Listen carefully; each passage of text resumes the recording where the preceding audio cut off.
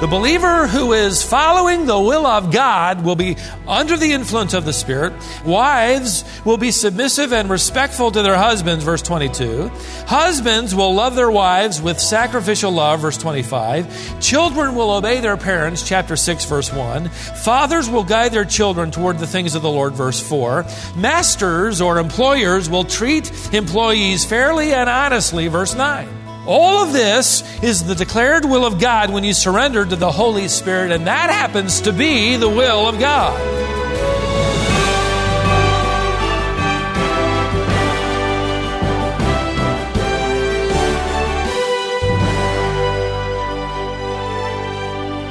How would you complete this sentence? God's will for my life is. When answering that question, where would you look for the answer? Well, you won't find the answer to the question, what is God's will for my life, in a self-help book. Where you will find it is in Romans chapter 12. Do you want to know God's will for you? You can, so I encourage you to keep listening. This is Wisdom for the Heart, and today Stephen concludes his series from Romans chapter 12, verses 1 and 2. The title of today's lesson is I Spy and Other Christian Games. Here's Stephen. If you were to pick up a number of books on the subject of God's will, as I have read over the recent years, you'll discover as many opinions on how to discover the will of God as you'll find in the number of books you pick up to read. I've read 2 books in just this last week on the subject of finding God's will, and they took 2 entirely different approaches. And that can be somewhat confusing.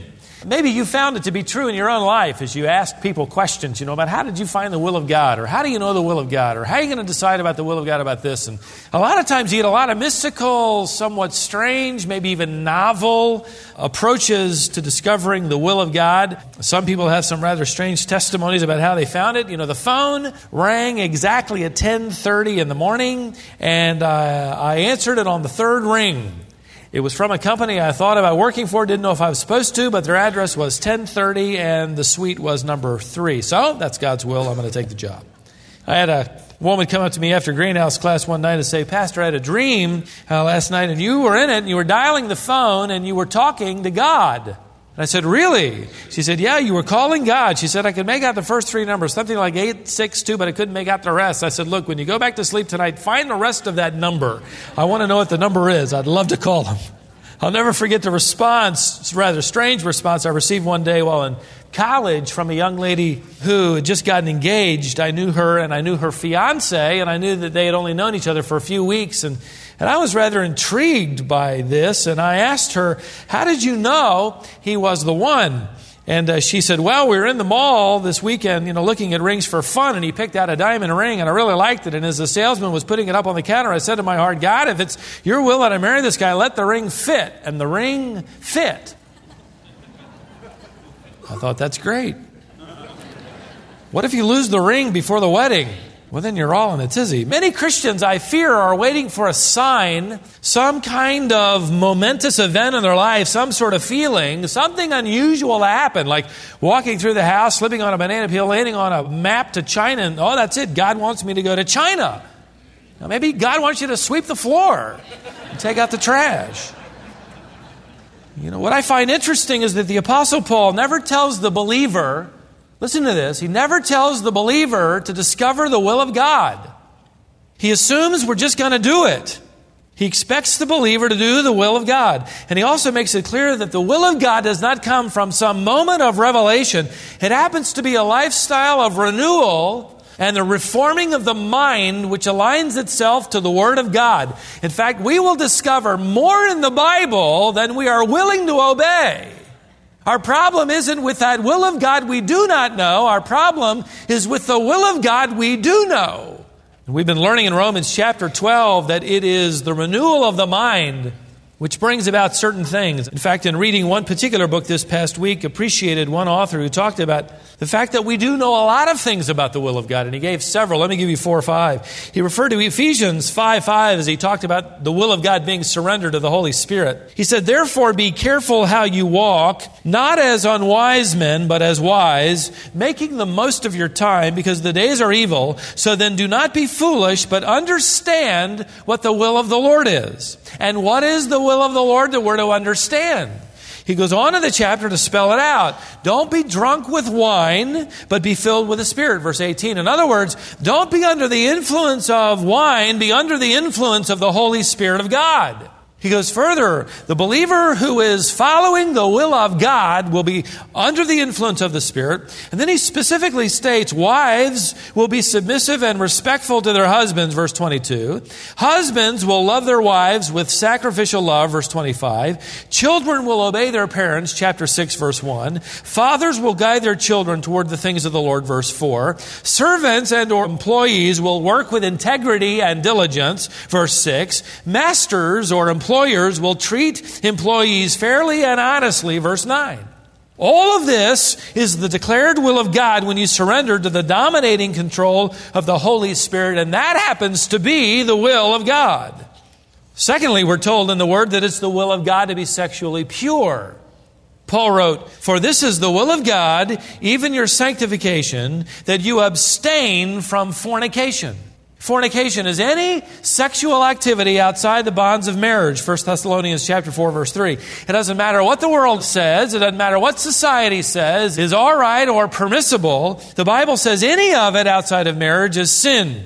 And it would be absurd for any young person or older person alike who's living in sexual impurity to say, "God, show me your will about my career. God, show me your will about my college major," or any other choice. Such a person is not even doing what this text of Scripture says is the will of God. Why should God disclose some further will?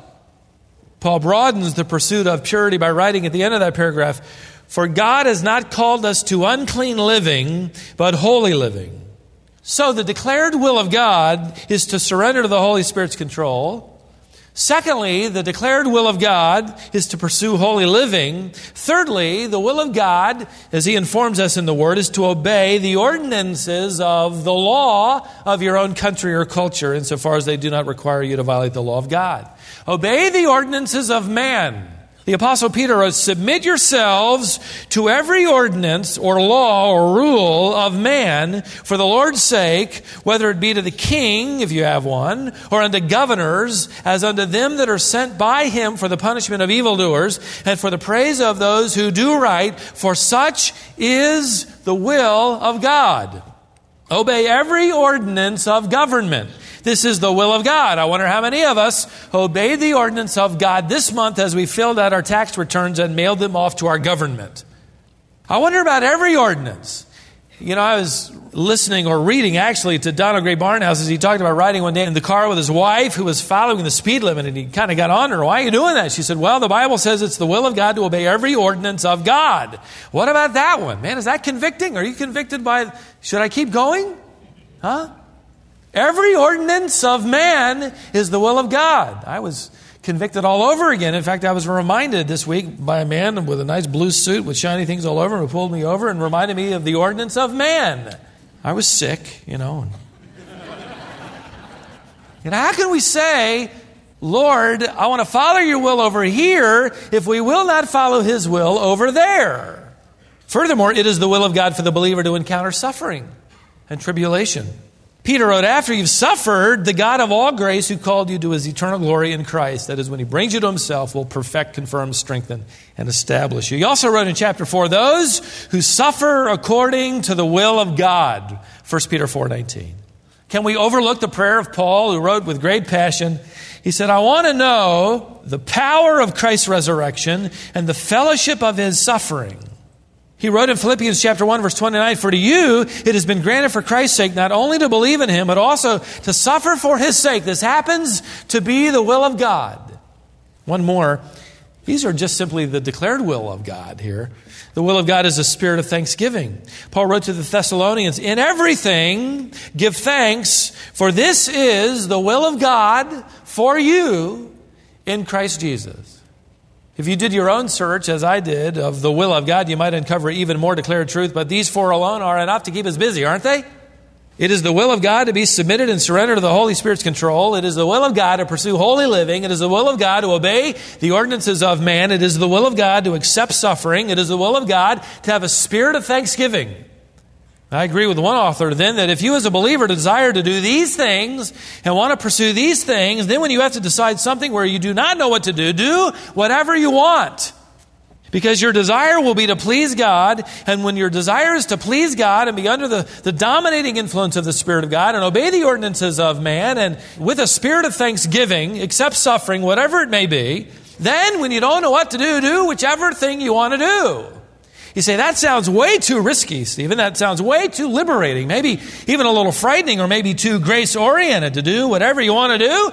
I'm not going to tell my kids you said that.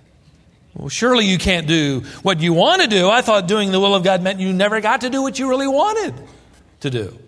In fact, when presented with two options, the one that you like the least is probably going to be the will of God. You know, it's just a test. It's a trick to see if you're going to mortify the flesh and choose the thing you don't want. Because that's got to be the will of God. No, we can say with David, who just sort of reveled in the fact that God was his shepherd.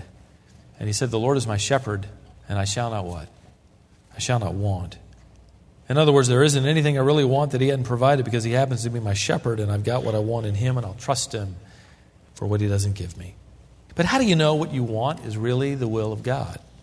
Finding God's will for so many questionable things can't be that simple, can it? Well, the Apostle Paul in Romans chapter 12, as we return to that text, gives us some guidelines to help us make sure that our wants equals God's will. Would you turn to Romans chapter 2? And we're going to look at the last part of Romans chapter 12, and we're going to look at the last part. You thought we were starting all over again, didn't you?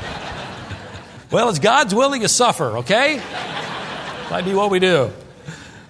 All right, let's go to verse 1 of chapter 12 and sort of get a running start.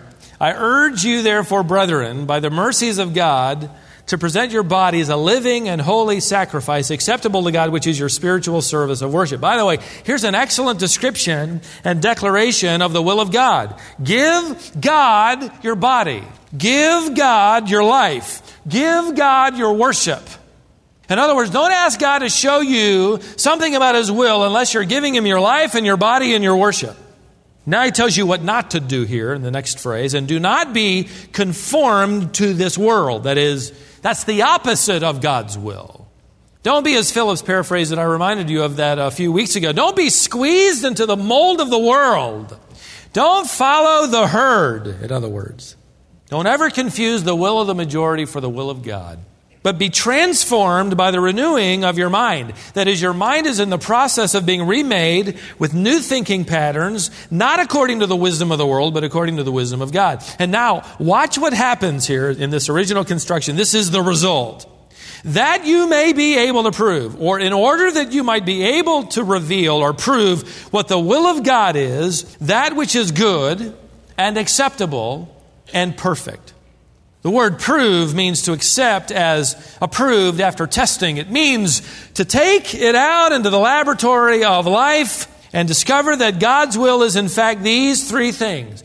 But I need to warn you, in order to arrive at the conclusion that God's will is in fact pure or good and pleasing and perfect is not automatic. It requires the precondition or the progression of a life not conforming to the world and a mind conforming to the Word.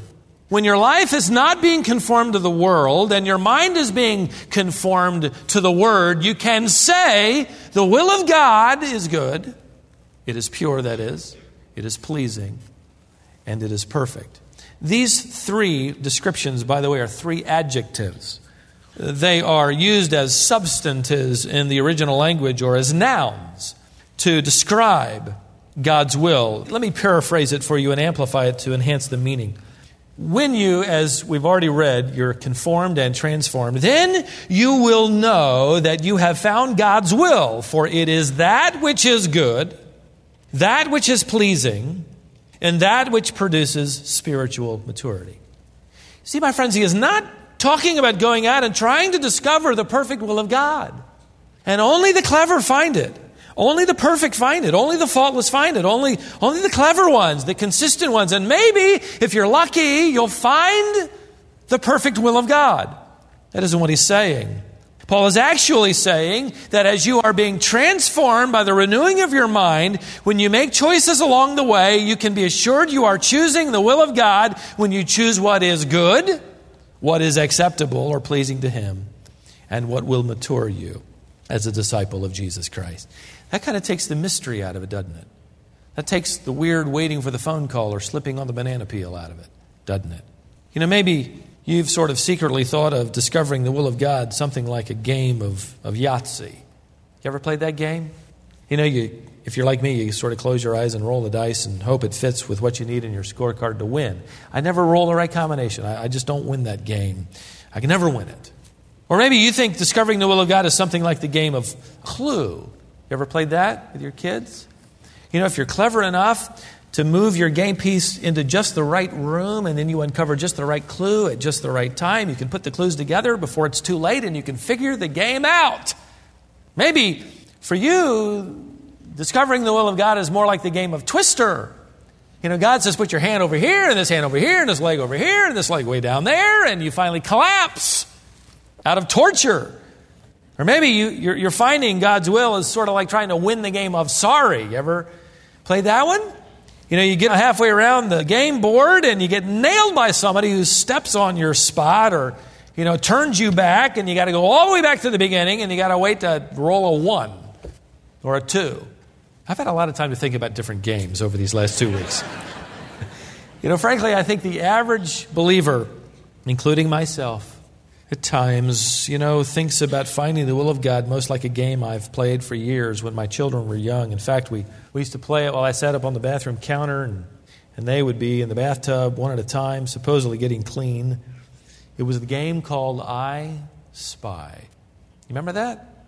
It's a good game. It's cheap. You can play it anywhere you want, anywhere you are.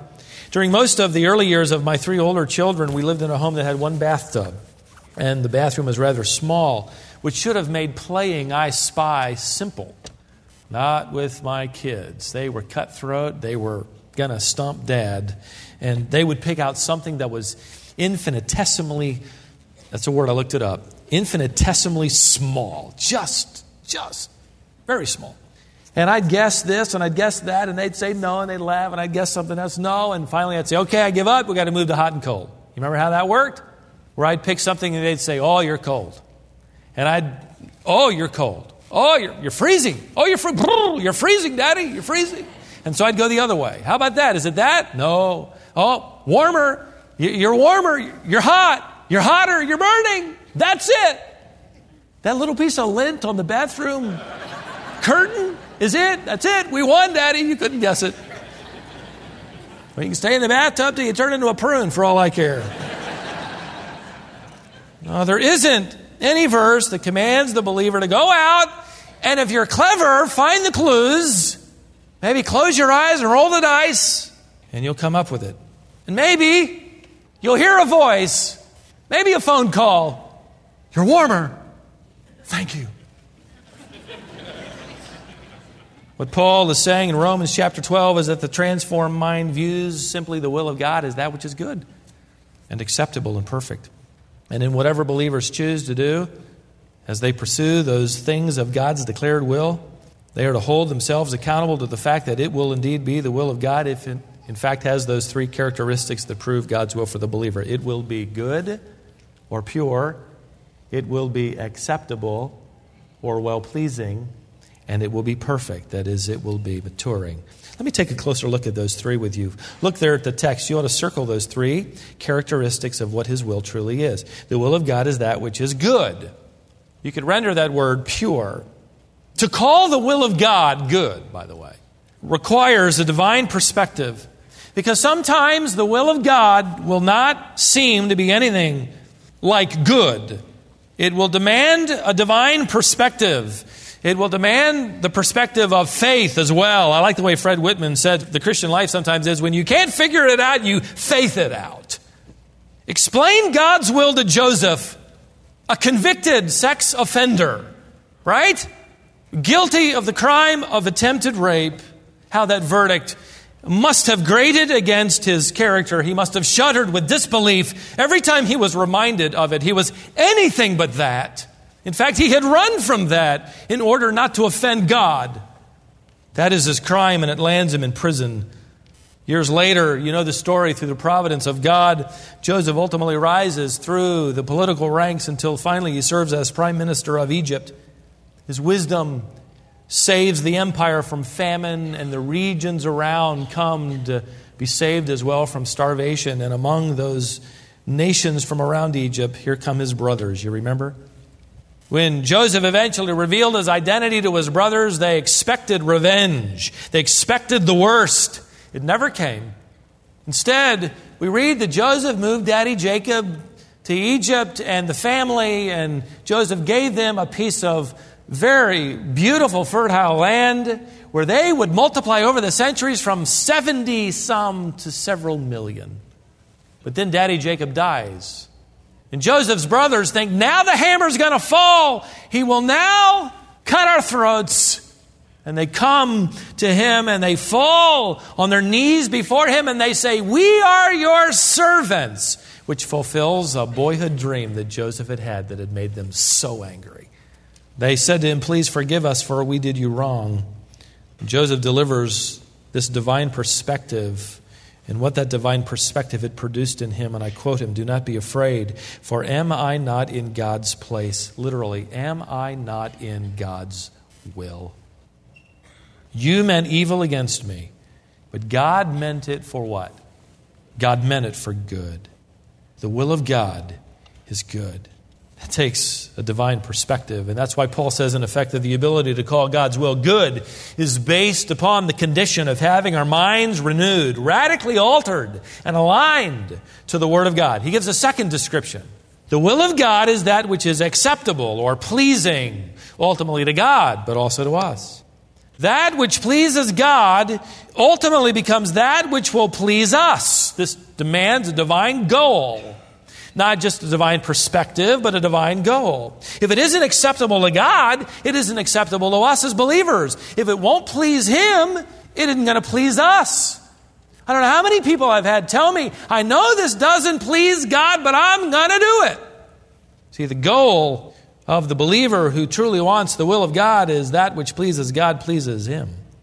I read recently of one believer who has taken the time to diligently write out into his calendar this kind of accountability. Every 30 minutes he makes a note to himself so that no matter what he's living or thinking or doing or saying or planning or dreaming or working on, the question appears, for the last 30 minutes, have I been pleasing God? See, this is not well, just go and do your own thing. Let's just take the lid off. Do whatever you want. This is high accountability to the pleasure of God, and that becomes our highest and our greatest goal in life. Paul adds one more characteristic to his list. He writes, the will of God is that which is perfect. It takes a divine perspective to call God's will good and discern it as such.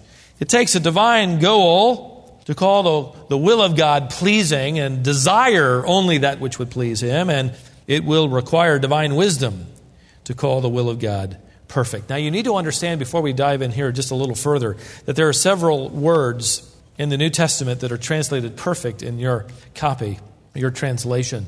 One is the word akrobos, which gives us our word accurate. That's not the word used here. There is another word that refers to something being well fitted, as a piece of a puzzle fits. That's not the word here. In fact, if it were, we'd go look for that piece, wouldn't we?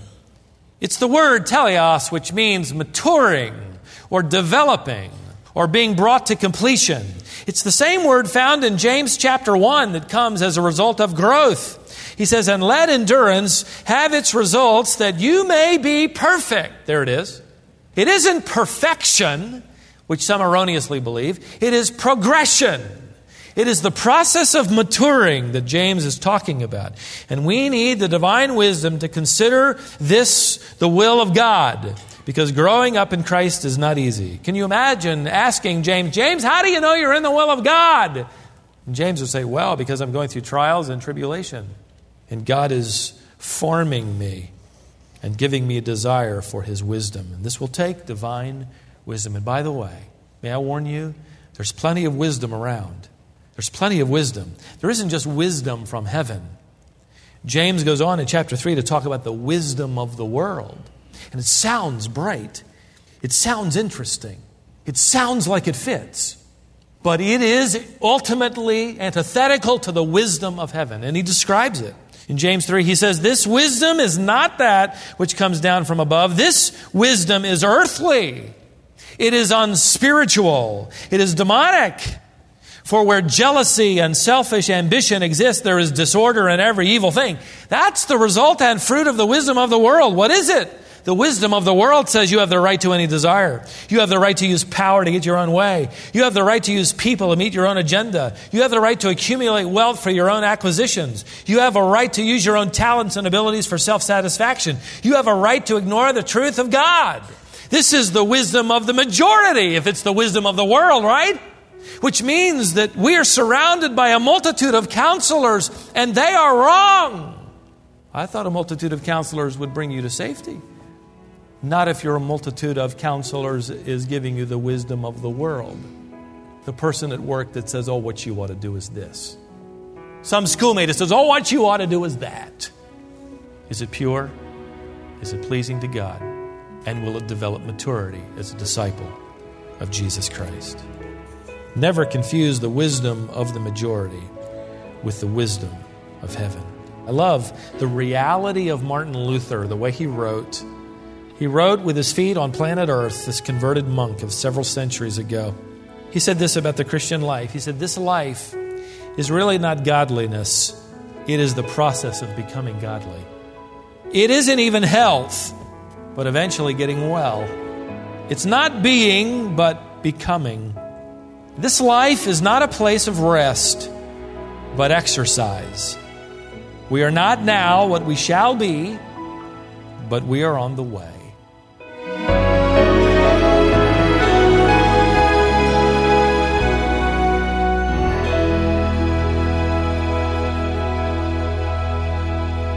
That was Stephen Davey in a lesson called I Spy and Other Christian Games. If you'd like to reflect more fully on knowing and implementing God's will for your life, we have a resource that can help you.